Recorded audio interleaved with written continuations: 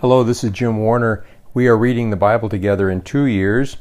Today's reading comes from Exodus 19 and 20 and Psalm 42.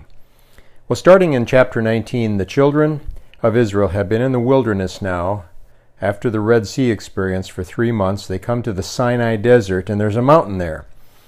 And Moses goes up into the mountain and hears from God.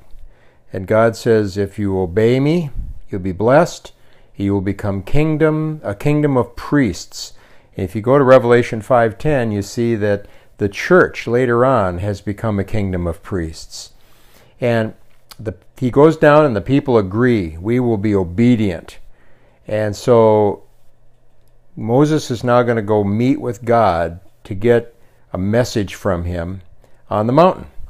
And God says, okay, when you come up, the people cannot touch the mountain or they will die. So there was a 3-day preparation and cleansing process. And so Moses goes up and listen, just read here what happens. A cloud comes down, there's lightning, there's thunder, there's a voice like a trumpet, and the mountain itself is quaking. There's an earthquake. Very, very dramatic. So Moses comes down and God says, take Aaron with you, but nobody else can touch the mountain. And so in chapter 20, we have the famous chapter where Moses and Aaron go up to the mountain with all this stuff continuing, all the fireworks, the cloud, the lightning, the thunder, the voice like a trumpet, the mountain is quaking, and God gives them the 10 Commandments. And God writes it on a stone on both sides. And God said to the people through Moses, you have seen that I have talked with you from heaven. They didn't see God, but they saw that he had talked with them because of all the things that were going on. And he says, build an altar, and he had very specific instructions. Build an altar, but not idols. There will be sacrifices, but no idols. And so I encourage you to read this.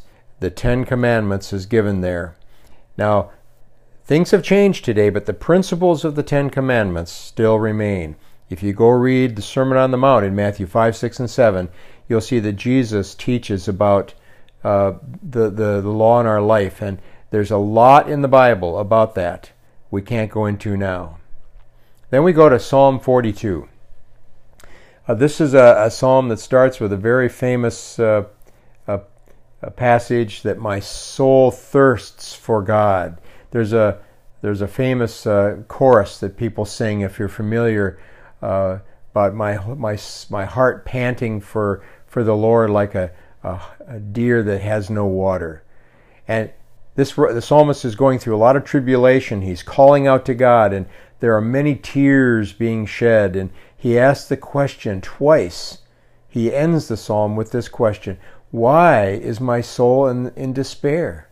I need to trust God.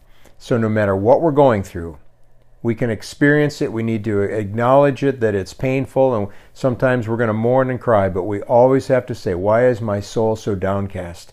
Because I can trust God through this time. A great psalm. Meditate on it today. Tomorrow we're going to look at Exodus 21 and 20 to 23 and Psalm 43. So keep reading the Bible. It will change your life. We'll see you tomorrow.